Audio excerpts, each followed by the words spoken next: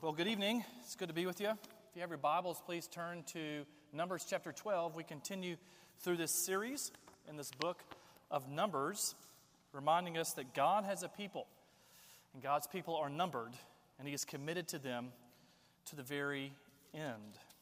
We, in this book, are now with the nation of Israel as they journey through the wilderness, headed to the Promised Land. And so we come to Numbers chapter 12. I'm going to read it, pray for us, and we will jump in. This is God's word for us tonight. Miriam and Aaron spoke against Moses because of the Cushite woman whom he had married, for he had married a Cushite woman. And they said, "Has the Lord indeed spoken only through Moses? Has he not spoken through us also?" And the Lord heard it. Now the man Moses was very meek, more than all the people who are on the face of the earth. And suddenly the Lord said to Moses and to Aaron and to Miriam, "Come out, you three, to the tent of meeting." And the three of them came out, and the Lord came down in a pillar of cloud and stood at the entrance of the tent and called Aaron and Miriam, and they both came forward. And he said, "Hear my words. If there is a prophet among you, I, the Lord, make myself known to him. In a vision I speak with him in a dream. Not so with my servant Moses. He is faithful in all my house. With him I speak mouth to mouth, clearly, and not in riddles, and he beholds the form of the Lord. Why then were you not afraid to speak against my servant Moses?" And the anger of the Lord was kindled against them, and he departed. When the cloud removed from over the tent, behold, Miriam was leprous, like snow. And Aaron turned toward Miriam, and behold, she was leprous. And Aaron said to Moses, "O my Lord, do not punish us, because we have done foolishly and have sinned. Let her not be as one dead, whose flesh is half eaten away when he comes out of his mother's womb." And Moses cried to the Lord, "O God, please heal her, please." But the Lord said to Moses, "If her father had but spit in her face, should she not be ashamed 7 days? Let her be shut outside the camp 7 days, and after that she may be brought in again." So Miriam was shut outside the camp 7 days, and the people did not set out on the march till Miriam was brought in again. After that, the people set out from Hazeroth and camped in the wilderness of Paran. This is God's word. Let's pray for the preaching of it. Father, we ask that you would attend to your word tonight. Open our hearts, calm our hearts, that we would understand it. Lord, thank you for the goodness of it. Bless our lives as we hear from it. In Christ's name, amen. This passage tonight is about one thing, and you'll hear me repeating it over and over again, and that one thing is this: sin has consequences. That's really the point of Numbers chapter 12. Sin has consequences. May 1995, I returned home from school awaiting my final report card, knowing that I had not done well that semester. I'd struggled with a certain class. I got home and got my report card and ripped it open as fast as I could. And I found the line that said Accounting 2, and I put my finger on it and went across, traced it to the grade, and there I saw my grade, D-. And I had two feelings almost immediately. Yes, I'm going to pass. Praise the Lord. It was kind of a touch and go there for a second in Accounting 2, but I thank the Lord for allowing me to pass that class. But I also felt something that was a little disturbing. I felt mad. Why did it have to come to this? Why was I super angry at this grade? I was not happy with my teacher. I was not happy with the administration. I was not happy with anybody that had anything to do with Accounting 2 my junior year. Like I said, sin has real consequences. What you don't know is that the second semester of my junior year of high school, I was kicked out of my class, Accounting 2 class. Yes, you can imagine me being in high school, such an angel, easy to deal with. That was not the case. That was a joke. I know it's hard for you to believe that I was a good, studious, respectful student, but that was anything but the case. My teacher had kicked me out of accounting 2, and she was justified in what she did. You see, my junior year, my 6th and 7th period, back-to-back, had the same teacher. I took typing in period 6, and I took accounting 2 in period 7. And to say I was disruptive in class would have been an understatement. I was disrespectful, distracting, disobedient. I was a terrible student. And my relationship with this teacher reached its zenith when I came in one day, seeing her broom next to her desk, and I said, "You know what? You can't park there." To that she said, "You're out of here." For the whole semester, I had to teach accounting 2 to myself in the vice principal's office. Sin has consequences. Well, we all know that, right? We all realize that our sin has consequences in everyday life. But there's something about that reality we don't like. We don't like that when we sin, there are everyday consequences, and we run from them, and we blame God, and we get frustrated. We're lured by our own flesh, the world, and the evil one into this idea of cheap grace, as Dietrich Bonhoeffer calls it. Cheap grace is the preaching of forgiveness without requiring repentance, baptism without church discipline, communion without confession. Cheap grace is grace without discipleship, grace without the cross, grace without Jesus. If you take a second to analyze your own life, I'm sure you, as me, could struggle with that. That yes, we want to go through life and we know that God forgives us. We know the penalty for our sin has been dealt with at Jesus, but we don't want to experience the consequences of our sin, and we get upset. Sin has consequences. Everyday, real life consequences. And that's what this passage is all about. And those are my 2 points. What's the sin here?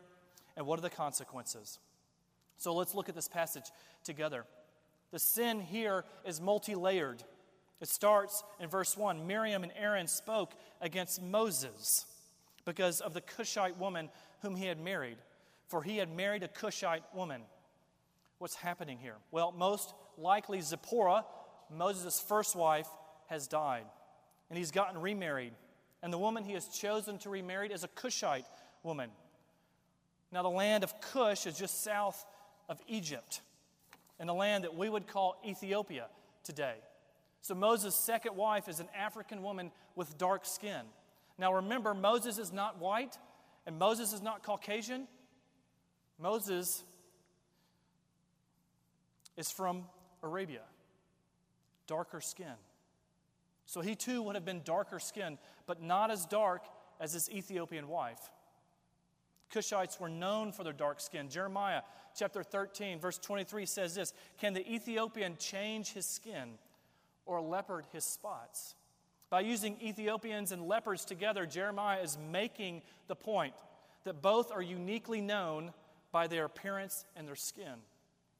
Ethiopians, or Cushites, were known by the deep and dark color of their skin. And the fact that Moses got remarried to a Cushite woman really bothered Miriam. It really frustrated Aaron. What I think is happening here in Miriam's heart, specifically, and Aaron as he associates with her, is they're struggling with racial prejudice. The sense that she is less than because of the color of her skin. And Miriam thinks her Israelite identity is far superior to this Cushite woman. The underlying sin to this whole passage is this issue of racial, ethnic prejudice, racial superiority, ethnic superiority. Now, why do I think that? Well, 5 reasons real quick. The Cushite woman that's referred to there doesn't have a name. She has no name. She's just referred to as a Cushite who's married to Moses. And it's repeated twice. And we know when the Bible repeats something twice, it's emphasizing it. The emphasis in chapter 12, verse 1, is a Cushite who were known for their dark skin. Secondly, some might say, well, this isn't entirely true, Parker. Moses is marrying a Gentile, a non-Israelite. That's what's really upsetting Aaron and Miriam. Well, let's be reminded that Zipporah, Moses' first wife, was a Midianite, a non-Israelite. And there's nothing to suggest in Miriam or Aaron that they had any issues with Zipporah. Thirdly, this concept of not marrying a Gentile or non-Israelite people, which we find in Exodus chapter 34, is specific to the people of the land of Canaan. God didn't say don't marry Gentiles. He said don't marry the Gentiles in the land of Canaan. The Amorites, the Canaanites, the Hittites, the Hivites, the Jebusites. Don't marry and intermarry with those people.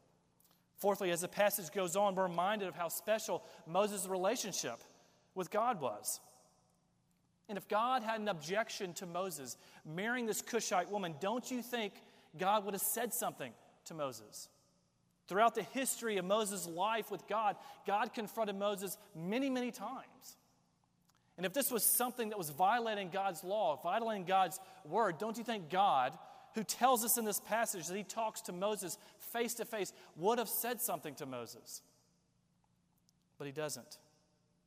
And as the passage goes on, in a little bit we'll discuss this.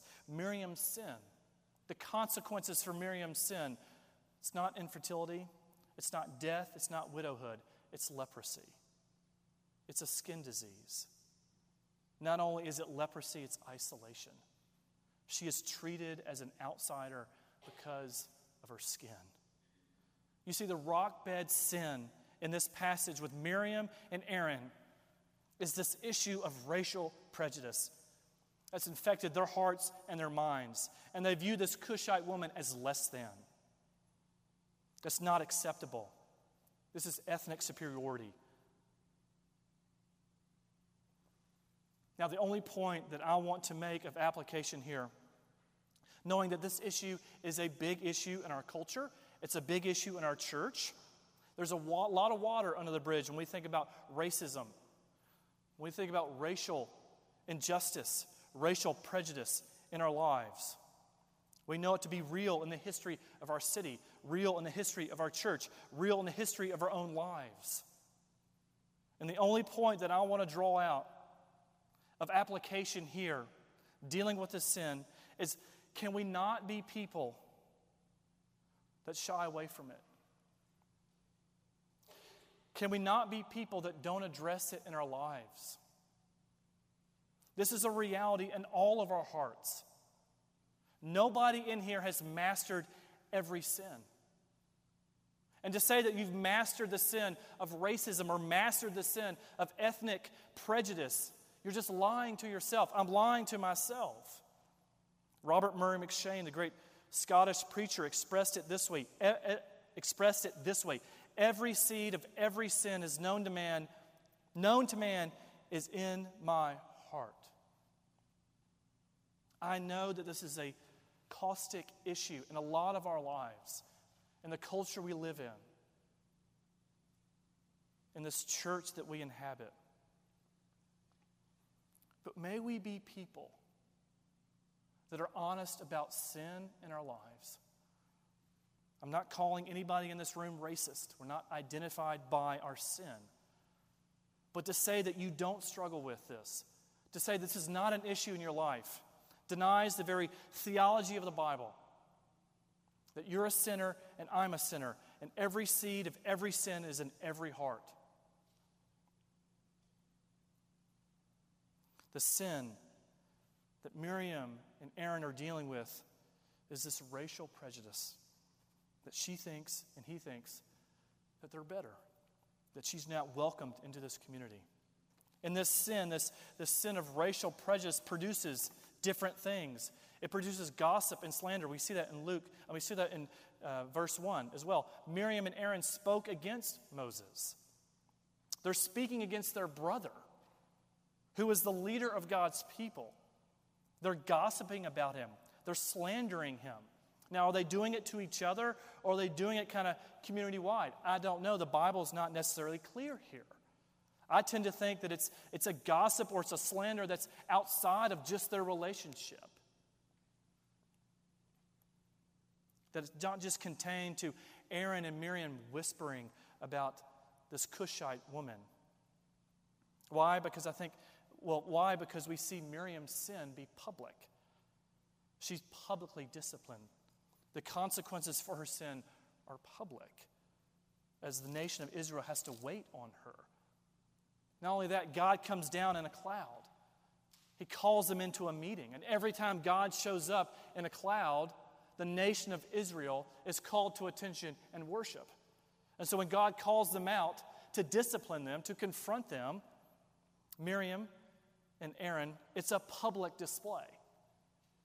I tend to think that this issue of racial prejudice, of ethnic superiority, has spilled over into many conversations, not just between Miriam and Aaron. You don't have to travel far on social media platforms to see this, especially in the political realm, college football realm. One side thinks that they're better. They're more righteous, they're more superior. And they look at the other side and they just criticize. They slander, they gossip, and they do it mercilessly. This sense of superiority breeds slander and gossip in a critical heart. And we see that as Miriam and Aaron try to undercut Moses and his ministry. But it goes on to the sense of self-importance. It builds to the self-importance and pride. Look at verse 2. And they said, "Has the Lord indeed spoken only through Moses? Has he not spoken through us also?" You hear what they're saying. Hey, wait a minute. We've got something important to say. God just doesn't speak through Moses. I'm a prophetess. I'm the high priest. I can speak too. You hear that in their hearts as they're saying this. Has God only spoken through Moses? We deserve some attention as well. I've got something to say, and you need to listen. The sin in this passage is multi-layered, starting with superiority, moves into a critical spirit, slander, and ultimately blossoms in this inflated self-importance that's destructive. And all it does is hurt and dismantle relationships. And then verse 2, maybe the scariest thing about this passage. And God heard it. This racial superiority, criticism, inflated self-importance, God heard it all. Nothing Miriam or Aaron thought, said, or did was hidden from God. It could not escape God's ears or his eyes. He is omnipresent and omniscient. He is everywhere and knows everything. Nothing you say, nothing Miriam said or Aaron said escaped the ears of God. The world, the flesh, and the devil want us to believe that we can hide. And we succumb to this temptation as if we can go to the corners of our lives and gossip about people, slander people, think different about people based on their race or the color of their skin. And we gossip quietly to friends, and no one will know that. Or we can think privately about other races, other ethnicities, and not get exposed. But God heard it. God reads your texts. God sees your Instagram history. God hears what you say to your spouse when you're all alone. God knows who's the one who signs his emails anonymous. God sees your lack of integrity at work to get ahead. God sees the whispers of your heart about another man's wife. God knows how much you embellish that story. God knows how you feel about other races, other ethnicities. There's nothing hidden from God. Everybody is laid bare before him. He hears and sees it all. What do we do with this? What do we do with this sin we see in Miriam and Aaron? Well, maybe we do what happened to David. We ask God to reveal it to us. We pray for a Nathan. We pray for people in our lives to talk to us about what they see. maybe hidden sins that we're not aware of, to confront us, to bring us to repentance, to plead God's mercy for our sin, because it does have consequences in real life. Maybe by God's grace and through His mercy, we can have a Nathan in our lives that speaks the truth to us, truth to us in love. And we can say, like David says, "Have mercy on me, O God, according to your unfailing love. According to your great compassion, blot out my transgressions. Wash away all my iniquity and cleanse me from all my sin. For I know my transgressions and my sin is always before me. Against you and you only have I sinned and done what is evil in your sight. So you are right in your verdict and justified when you judge."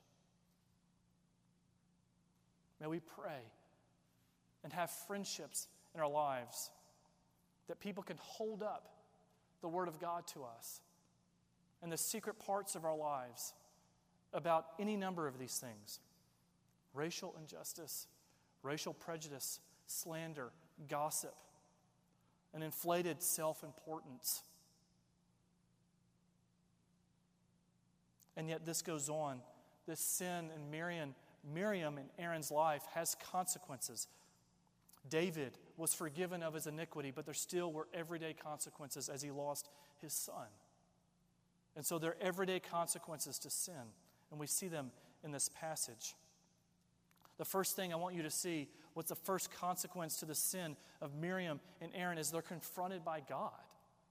Verses 4 through 5. "And suddenly the Lord said to Moses and to Aaron and Miriam, 'Come out, you three, to the tent of meeting.' And the three of them came out. And the Lord came down in a pillar of cloud and stood at the entrance of the tent and called Aaron and Miriam, and they both came forward." The three of them, the royal family of Israel, is caught in this sin. And God hears it and He calls them to a meeting. The proverbial principal's office. As God says, "This is so important that I'm coming down to meet with you. I'm coming down in this pillar of cloud to confront you of your sin." We see this phenomenon of the cloud of God revealing His presence or hiding His presence. In the wilderness, it was there to lead and to guide God's people through the wilderness. And it comes down here not in guidance but in discipline. And what does He say? He says, "Hear my words." Miriam and Aaron, you think your words are powerful? Just wait. Just wait till you hear my words. This confrontation that God Almighty has with Miriam, Moses, and Aaron is a confrontation of relationship. And this confrontation is based on the relationship that God has with Moses. God explains to Miriam and to Aaron that there are prophets that He reveals Himself to through visions and dreams. But this relationship He has with Moses is special. He speaks to Moses not in visions, not in dreams, not in riddles, but He speaks to Moses face to face or mouth to mouth, as He says. Moses and God have a special relationship.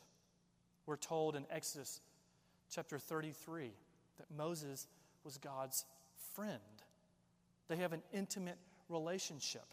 So much so that God tells us in this passage, verse 8, "With him I speak mouth to mouth, clearly and not in riddles, and he beholds the form of the Lord." How is that possible? No one can be in the presence of God and not die. But Moses here, for some reason, is in the presence of God and beholds His form, whatever that is. I don't know what that is, but I know it represents intimacy. It represents kindness. It represents a friendship that God had with Moses that was unique as the leader of God's people. And then He says to them, verse 8, "Why then were you not afraid to speak against my servant Moses?" Why did you think it was okay, Miriam and Aaron, to slander, to gossip about my friend? Do you really think that you're that important, that you can gossip and criticize and undercut my man? Are you that self-absorbed to think that the season is open to undermine and to devalue God's leader? God confronts them about what they were doing. I've been around 11 years here at IPC, and just recently we've been through some hard times together. And I know for a fact, I've been here 11 years, and I know that there are things about my ministry, legitimate things that you could question, things that you could gently critique, things that you could disagree with, and you would be right. You would be right, because I'm not a perfect person, nor am I a perfect minister. But before you send emails, before you have those conversations about me, about any leader in this church, would you be reminded of John chapter 15? That Jesus says that you are no longer my servants, but you're my friends. You're my friend. And before you slander or gossip or undermine any leader in this church, please be reminded that you're not undermining, gossiping about just some random PCA minister. You're gossiping and slandering the very friend of God, who He loves. And we're doing that to each other. We do that in all of our midst. It's not just the leadership versus the church. It's with each other. We gossip, we slander, we undercut, we steal each other's dignity by saying things about each other. And we're saying it about God's friends. Moving on, the consequences, God confronts Miriam, Aaron, and Moses, but also there's discipline. Look at verse 10. When the cloud removed from over the tent, behold, Miriam was leprous like snow. And Aaron turned toward Miriam and said to Moses, "O my Lord, do not punish us, because we have done foolishly and have sinned."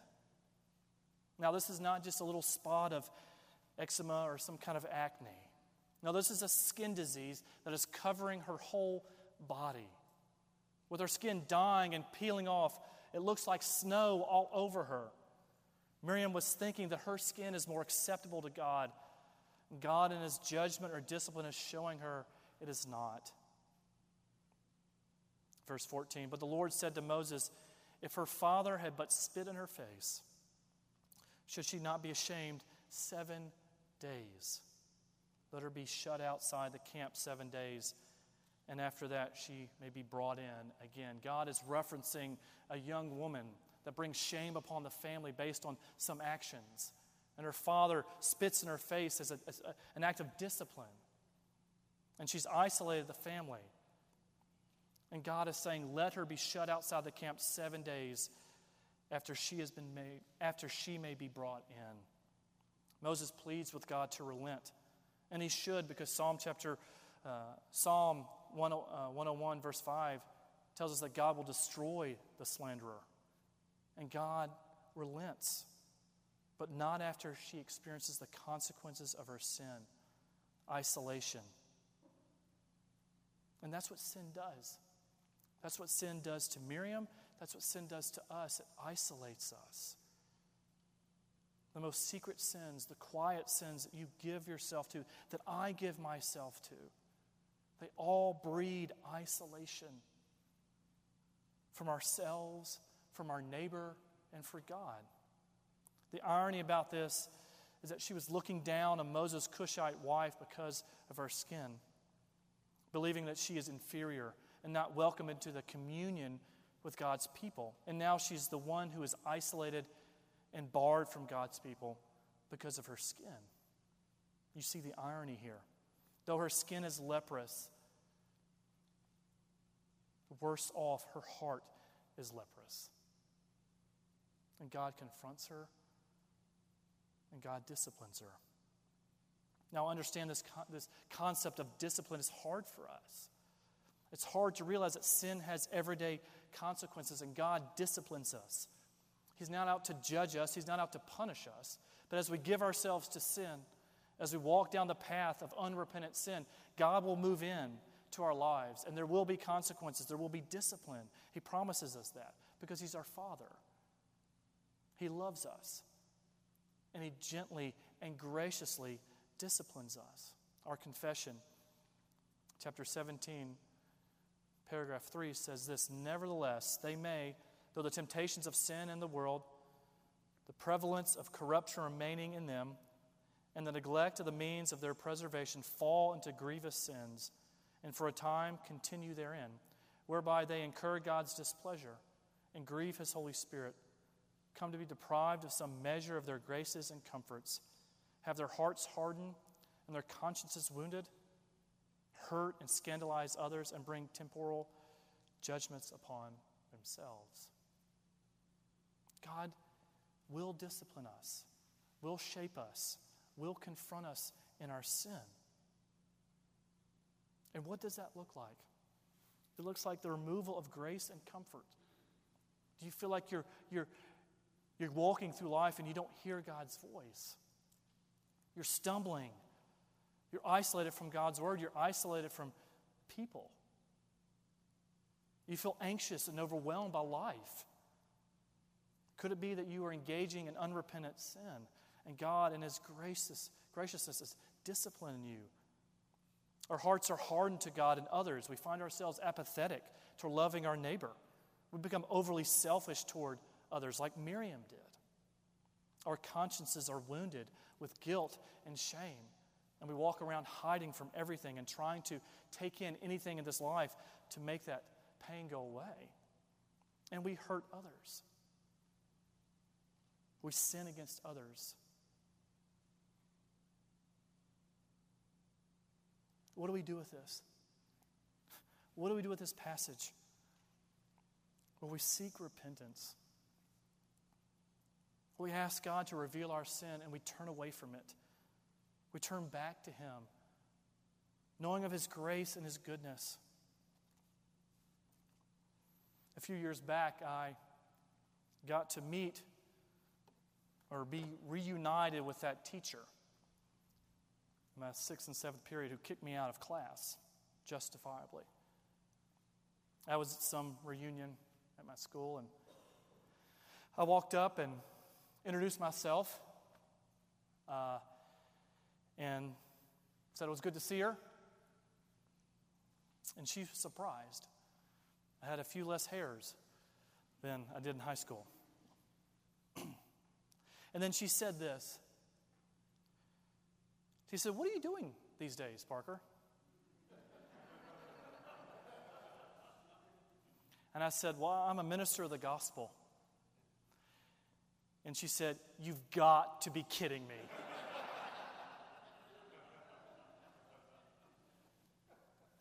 Let's pray. Father, I do thank You for Your word. I thank You for the truth of it. This is a hard passage. It's a hard passage as we think about our lives, we think about our sin and the real everyday consequences that we have. We pray for Your mercy upon our lives. I pray for a heart of repentance for all of us, that we would see our sin, they would name it for what it is, and we would turn away from it and run back to You, Lord Jesus. Would You work that in our hearts by Your Spirit, we ask in Christ's name. Amen. Our hymn of preparation is "Jesus, I Come."